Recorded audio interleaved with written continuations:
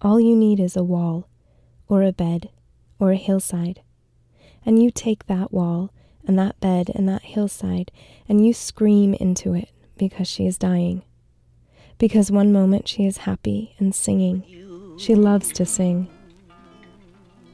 And the next moment she's in a coma, and she will be in that coma for 3 days. And then she will die 5 days before her 87th birthday. Your grandmother, your Memo. Okay, Memo, I'm just sitting down next to you with my microphone. I'm just going to record your breathing. And this is my hand on your hand, okay?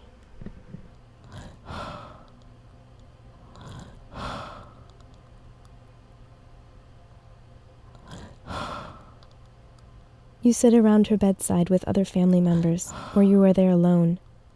You cut the blossoms from the lemon tree outside and make a crown around her head.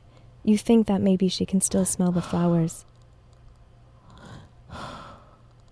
And you talk to her, because they tell you that hearing is the last thing to go. You tell her it's okay if she wants to go, but she knows you, and she knows you're lying. We bring in the CDs she recorded of her old cassette tapes, the music of her childhood. The quality is terrible, but we put the small boombox by her bed and just sit there, listening to the songs, slipping our hand into her hand, thinking that we feel movement and telling each other so.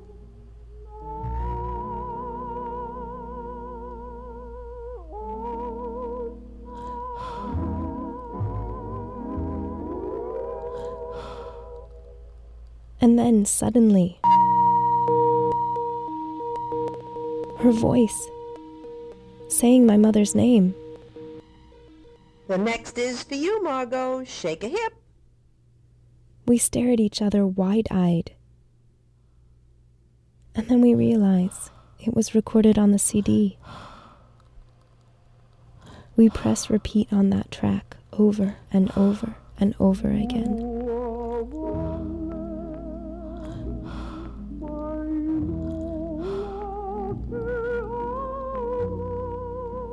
Later, when it is dark, you will go to that wall, or that bed, or that hillside, and you will be there.